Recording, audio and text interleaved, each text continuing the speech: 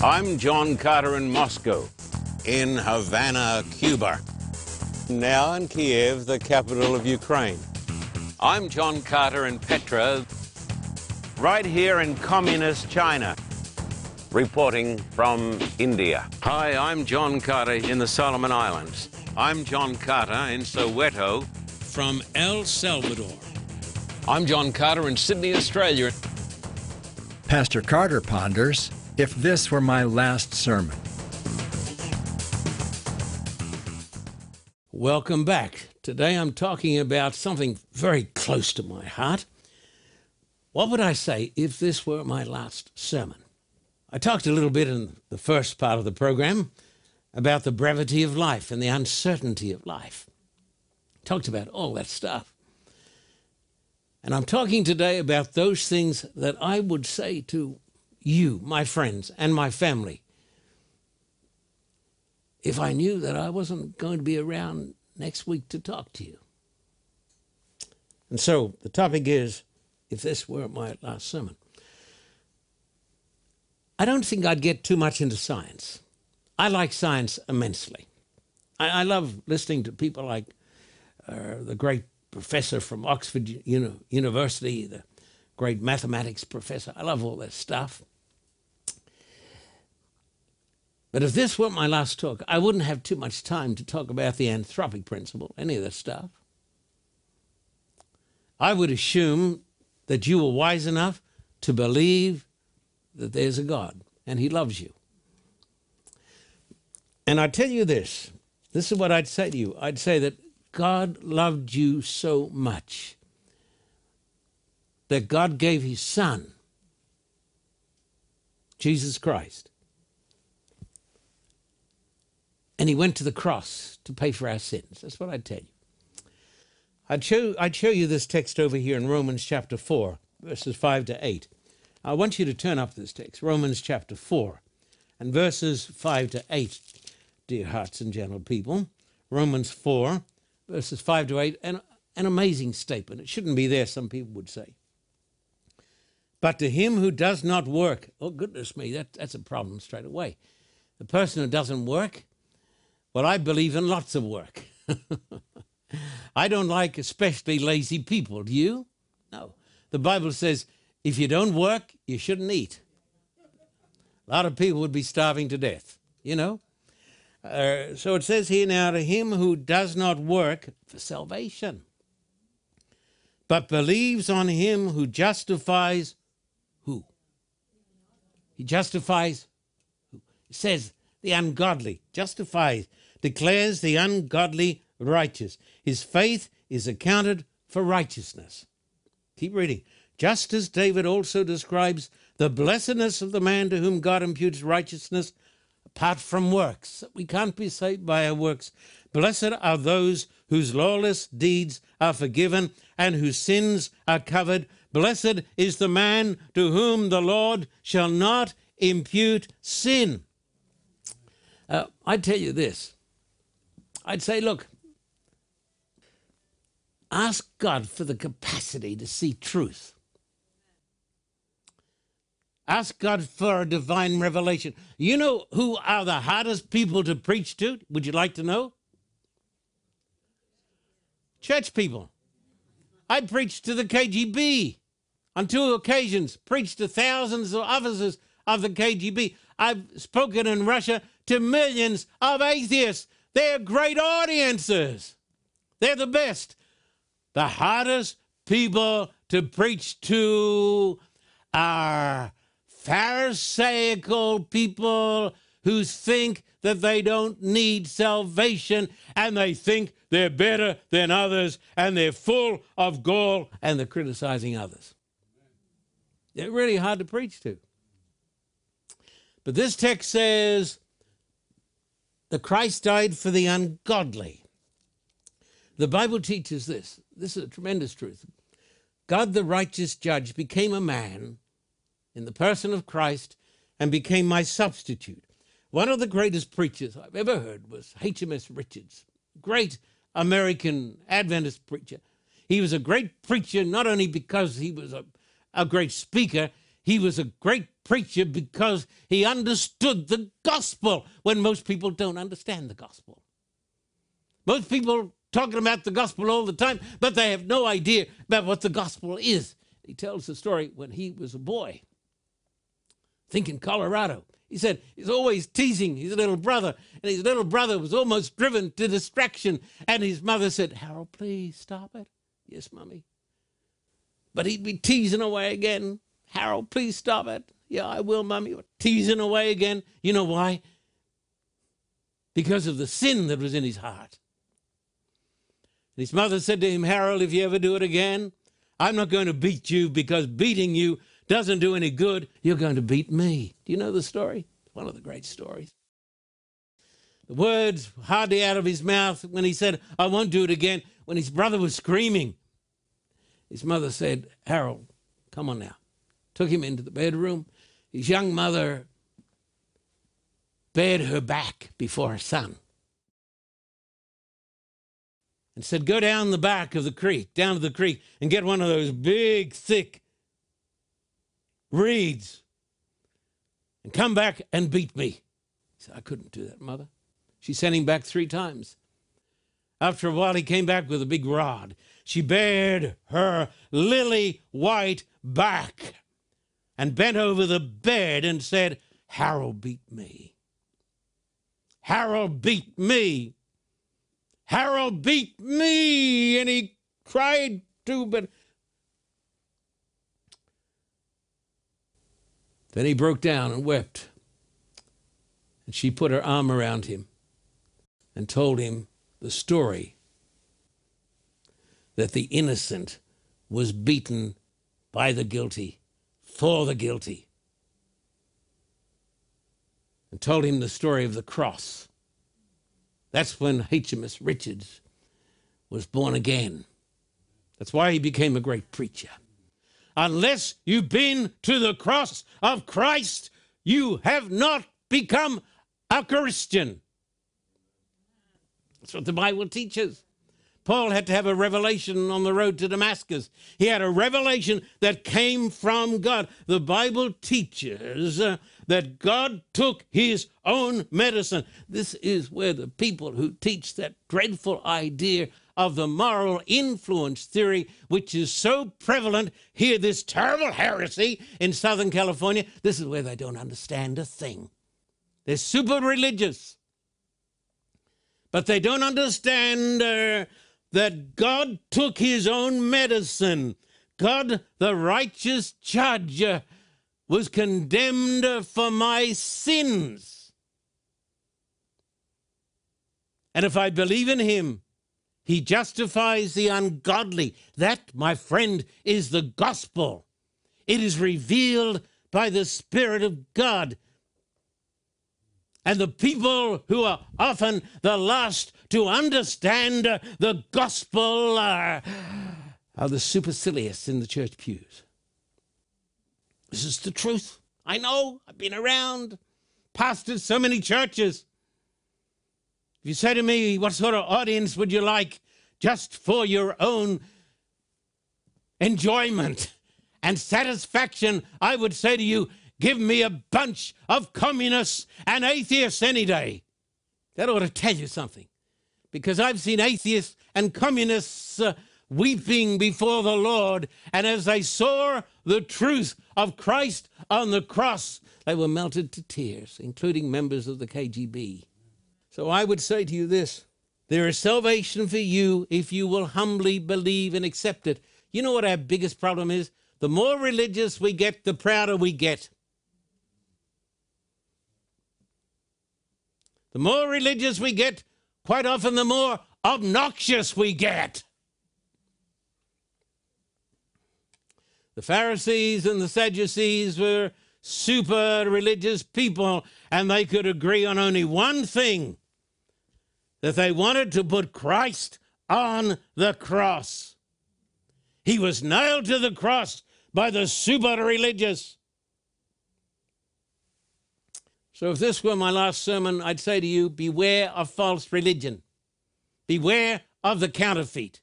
Beware of the superficial. Beware of the fraud. Beware of the big talker. There is salvation for you and me if we will humbly believe it. Believe now. He would have died for one lost, lonely soul. Here's another truth I'd say if this were my last sermon. I'd be trying to get in everything that I thought was so important. There's forgiveness for all who will come in penitence to the Savior, no matter how terrible the sin. That's a bit amazing. Isaiah 55, 6 and 7. Come with me to Isaiah 55, verse 6 and 7. And don't read the text to tell somebody else what a bad person they are. Read the text so that God will help us to see how we need the power of Christ. Isaiah 55, 6 and 7. Seek the Lord while he may be found. This means he's not always going to be found. Call upon him while he is near. Let the wicked forsake his way and the unrighteous man his thoughts. It starts up here in the head, the dirty thoughts. The unrighteous man his thoughts. Let him return to the Lord, and he will have mercy on him. And to our God, for he will, what does it say? Abundantly pardon. Amazing. That's amazing grace. It doesn't matter how bad your life has been. If you and I will believe in Christ, there's salvation for us. There's forgiveness for every person. One of the greatest texts is Luke chapter 15, 1 and 2. It's almost a bit hard to believe. You see, you've got to have a revelation from God to understand this. There are some people, listen to me, look at me. There are some people, I meet them all the time, and they're professional religionists. I've had them up to here. Professional religionists who are always talking religion, but they've got no love in their souls. Now, here's a great text. And all the tax collectors and the sinners drew near to hear him. They liked him. And the Pharisees and scribes complained, saying, this man receives sinners and eats with them. And for once, Jesus said to the Pharisees, you're right.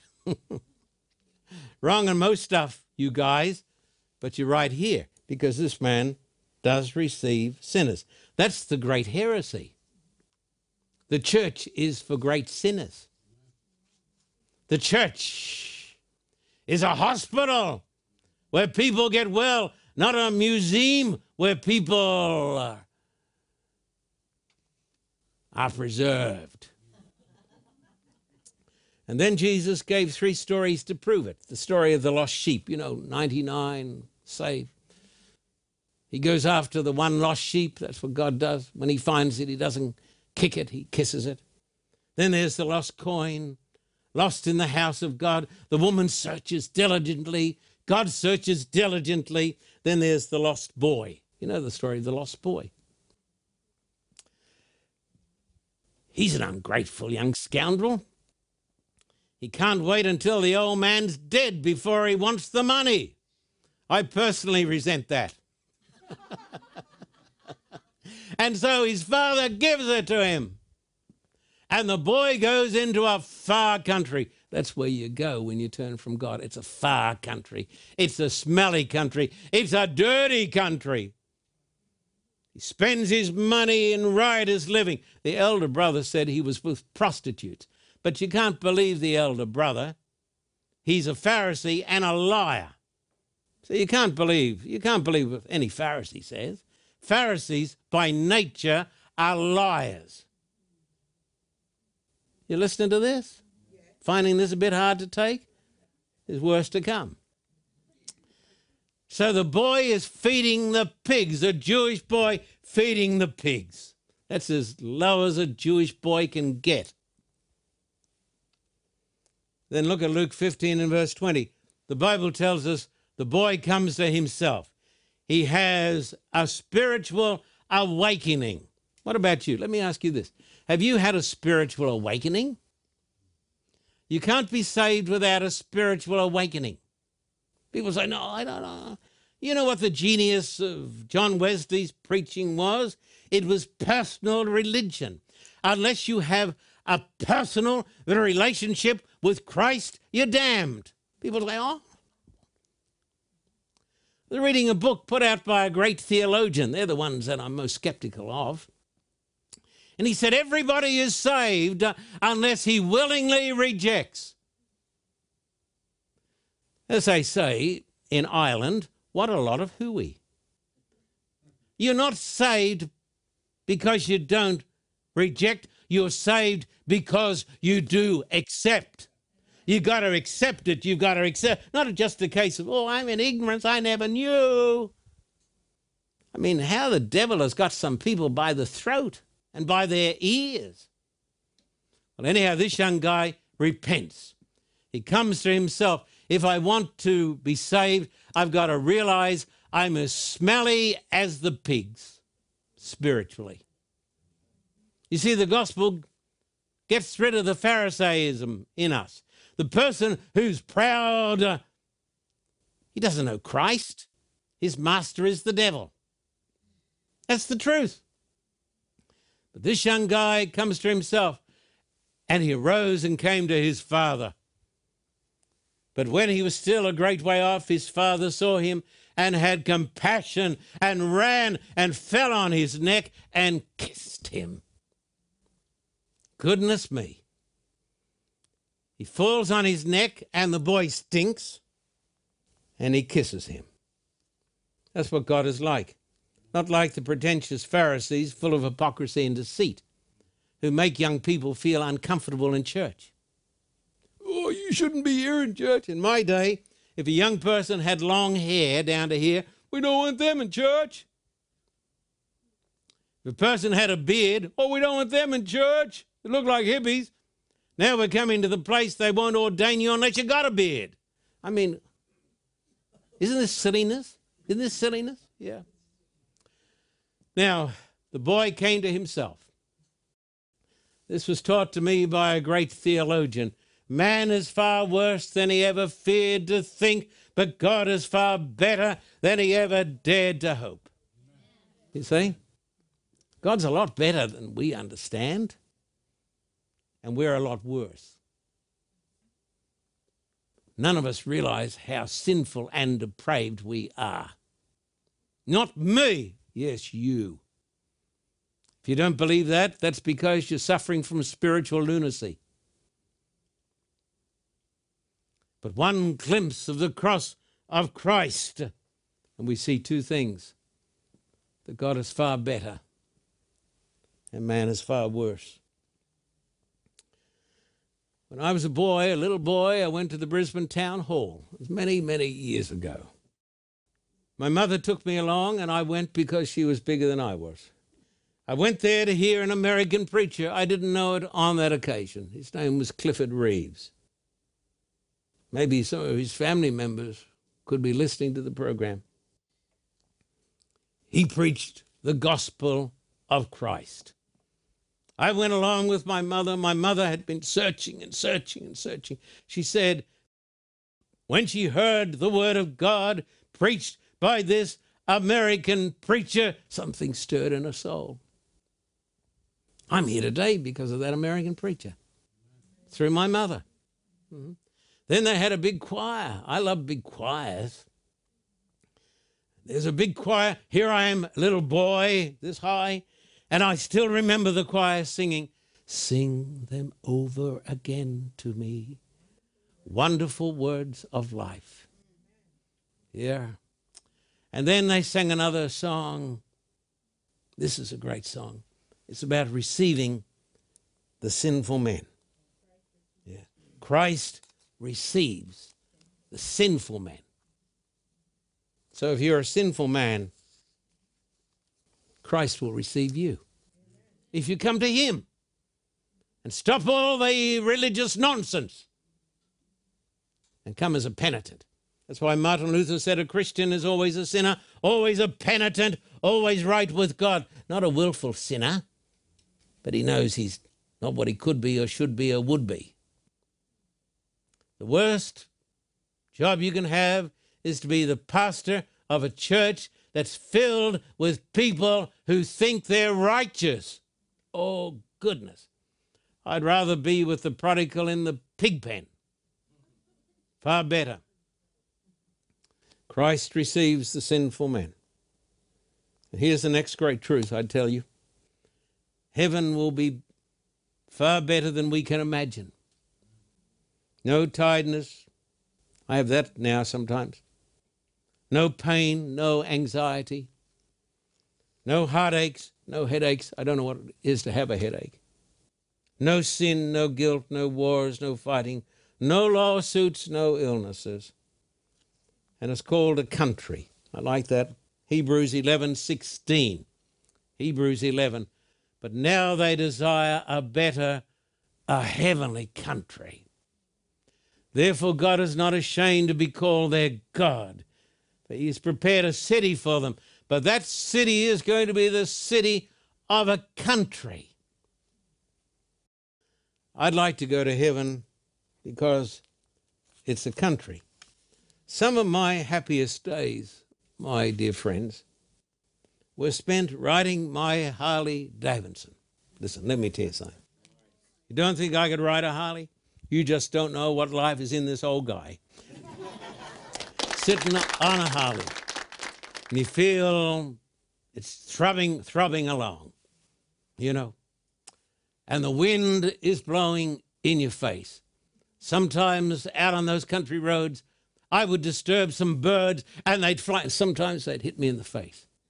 Feel the soft feathers. This is the country where I rode the Harley. That's the actual place. That's in New South Wales. My happiest days, some of them, stopping to eat the ripe nectarines hanging over the fence. Have to pay for them? No, falling off on the ground. Personally, I don't care too much for the streets of gold or the gates of pearl. I will settle any day for a home in the country with a dog, a cow, and a horse, and a Harley. You say there's not going to be any Harleys in heaven. How do you know? What do you know about it? You know, I think if I were to say to the Lord, I'd be very happy with a Harley, I think I'd get a Harley. Yeah. Here's the last truth. I'd say if this were my last sermon, Jesus is real and far better than the best person you know. Think of the best person you know. He's a million times better. He's a million times kinder, stronger, more loving and affectionate, more reliable. And he's preparing a mansion for you in glory. And your name is on the door. He said it in John 14:1-3. He said it. Let not your hearts be troubled. You believe in God, believe also in me. In my Father's house are many mansions. If it were not so, I would have told you. I go and prepare a place for you. And if I go and prepare a place for you, I will come again and receive you to myself, that where I am, there you may be also. I believe that. I believe there's a mansion and it's got my name on the door. I believe that. And I believe that my greatest joy will be to meet him. Now, when I was a boy at college, and Beverly was just a young girl, because there was a time when we were young,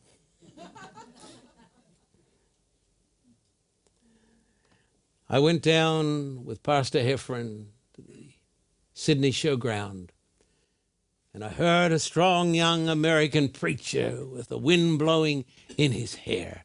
And he was saying from the Bible says, he was a man's preacher, not a sniveling little runt.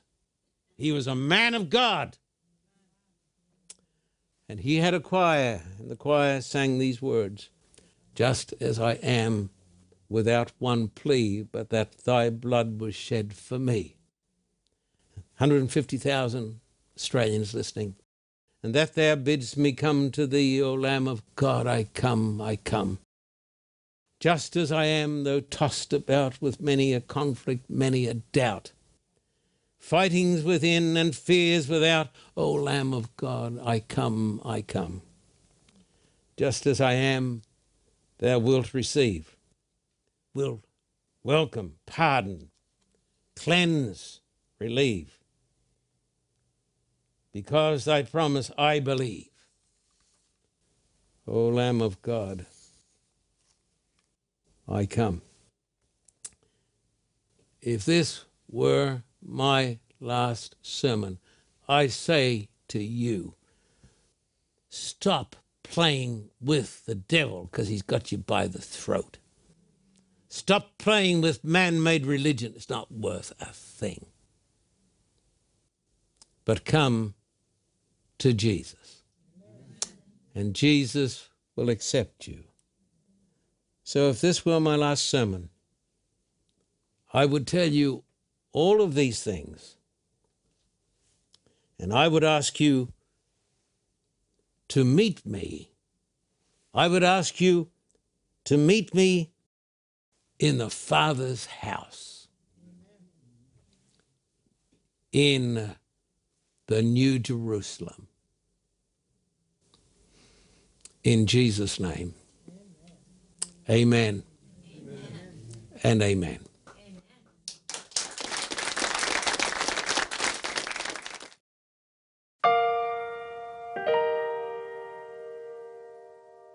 Hello, friend. I'm John Carter. Behind me is the great city of Manila, the capital of the Philippines. Did you know, this is quite amazing, there are more people living in this area than in New York City, and Christ died for these people.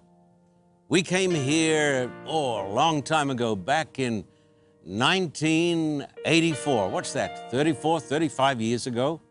And we came here with a team of young people, and we came to the PICC. It is our intent to come here, hire the biggest hall that's available, the greatest outdoor stadium, whatever it takes. You've got more than 20 million souls out here. And I say it again, these are people for whom Christ died. I'm asking you to pray for the people of the Philippines. Please pray for the people here in Metro Manila. And please write to me, John Carter, Post Office Box 1900, Thousand Oaks, California 91358. In Australia, write to me at Terrigal at the address that is now showing on the screen. We're back in Manila, and we're back with a message from God. That message is, Christ died for you, and Christ is coming again soon. Please support us. Write to me today, Post Office Box 1900, Thousand Oaks, California, and also write to me at Terrigal in Australia. Thank you for your support, and God bless you.